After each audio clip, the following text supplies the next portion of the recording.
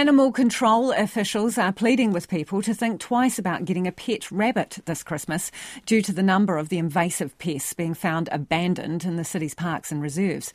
Because they breed, well, like rabbits, it doesn't take long before a population can start causing serious environmental problems. Fortunately, there is an ace team of rabbit catchers on the case. Border Terrier Cross Abby is the only certified rabbit detector dog in the country, and over the last 8 years she's been sniffing out bunnies with her handler Gary. Louise Ternouth joined them on a hunt. Good girl. Hey, one's better, is it? 10-year-old Border Terrier Cross Abby and her handler Gary Bocock are on a rabbit hunt this morning at Waiataroa Reserve in the Mawera. Abby is the Department of Conservation's only certified rabbit detector dog.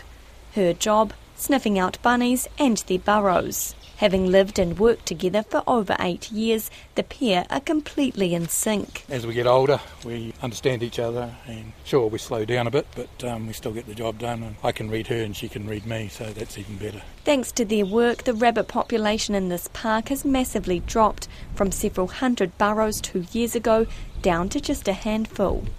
Today, they're hoping to find the last of them. Abby leads the way, sniffing out rabbit trails, following them to their holes. Then Gary takes over, cutting back the burrow with a spade. So we put them down between four and half a dozen pills per hole, and put them down as far as we can. Gary then puts gas pellets down the hole and stuffs the entrance with green leaves to prevent the rabbits digging out. And then a night shoot will carry on after that. Anything that survived that's out will be shot. Come back again in a couple of weeks' time just to check that the holes are still filled in and it's not, you haven't missed one, because rabbits are cunning little buggers. Cunning little buggers that are causing chaos between Waiataroa Reserve and Colin Maiden Park, digging up plants, sports fields and archaeological remains. Well, in this particular area we have a very active community group and the rabbits are digging up their plantings. We have had children, fall into rabbit holes and break legs. Had a really high Maori population here and those archaeological assets are irreplaceable. So once we've lost them, we can't get them back. Project lead and senior ecologist at Auckland Council, Sarah Gibbs, says if the team manages to eradicate all the rabbits in this area, they're hoping to expand to other problem areas. But it's a challenging task.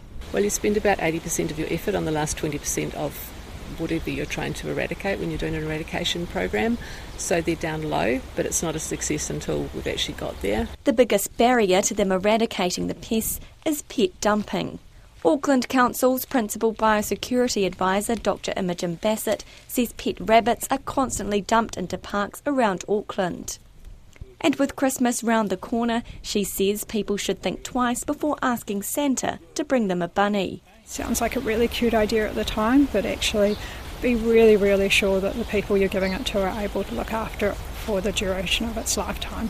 Because, as the saying goes, breeding like rabbits, there's a reason for that. So one female rabbit can have up to 50 offspring in a year, so you might think it's just a small problem to dump your one rabbit, but actually that can really quickly cause a population of rabbits to go from just 1 or 2 rabbits up to a really big problem. If anyone has a rabbit they genuinely can't look after anymore, Auckland Council recommends taking it to a local rescue centre.